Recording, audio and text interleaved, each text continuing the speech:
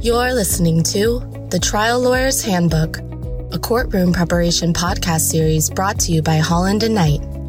This series is hosted by litigation attorney Dan Small and is based on a long-standing article series he co-authored with United States District Court Judge Dennis Saylor for Massachusetts Lawyers Weekly. Listeners of this series will gain a fresh perspective on how attorneys can address various trial preparation issues and set themselves up for success in and out of the courtroom. As a rule, many lawyers don't make enough use of demonstrative aids. That was true 25 years ago, when good graphics were hard to create, often expensive, and cumbersome to use in the courtroom. But it's also true today, even though graphics can be much more easily created for free and easily displayed to juries. Let's be clear on what we're talking about. Demonstrative aids are not part of the evidence. They are created to help explain and understand the evidence. They are created to help you use the evidence to persuade the jury. Here are some typical examples: diagrams, charts, graphs, maps, timelines, lists, video animations. A demonstrative aid is not evidence and does not usually go to the jury room.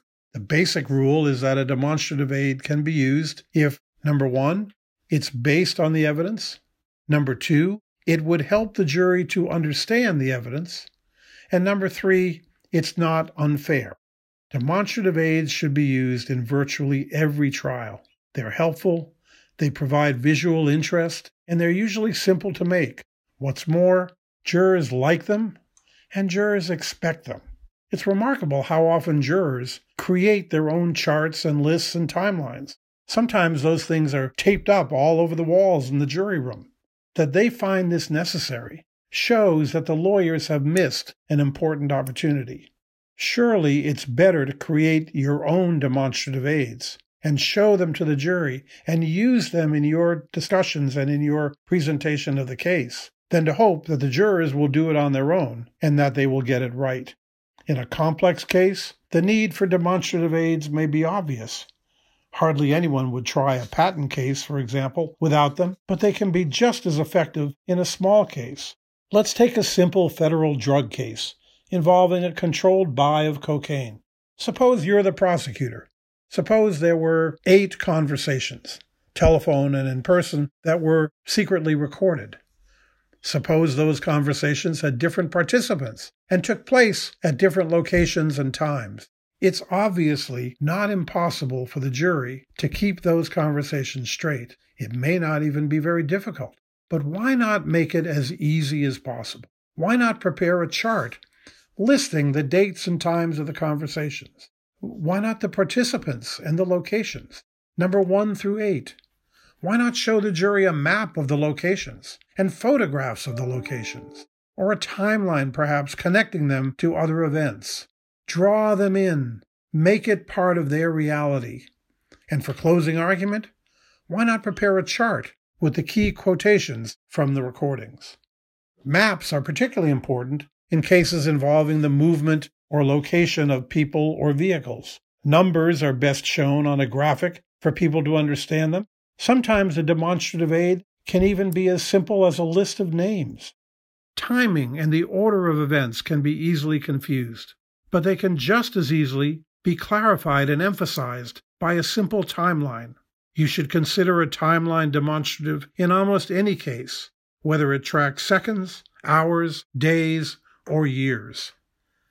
If the timeline is important enough and complex enough, maybe you should have more than one. Have timelines for specific issues or specific parts of the case.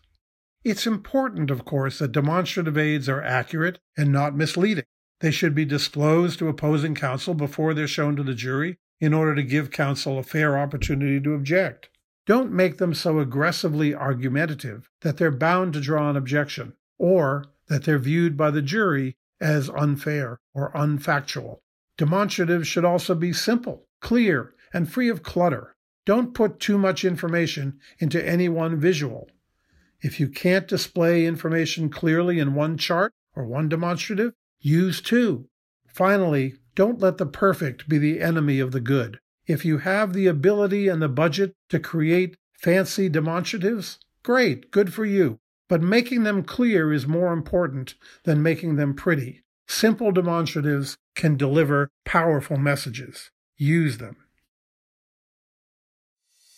Thank you for listening to the Trial Lawyer's Handbook, a courtroom preparation podcast series brought to you by Holland & Knight.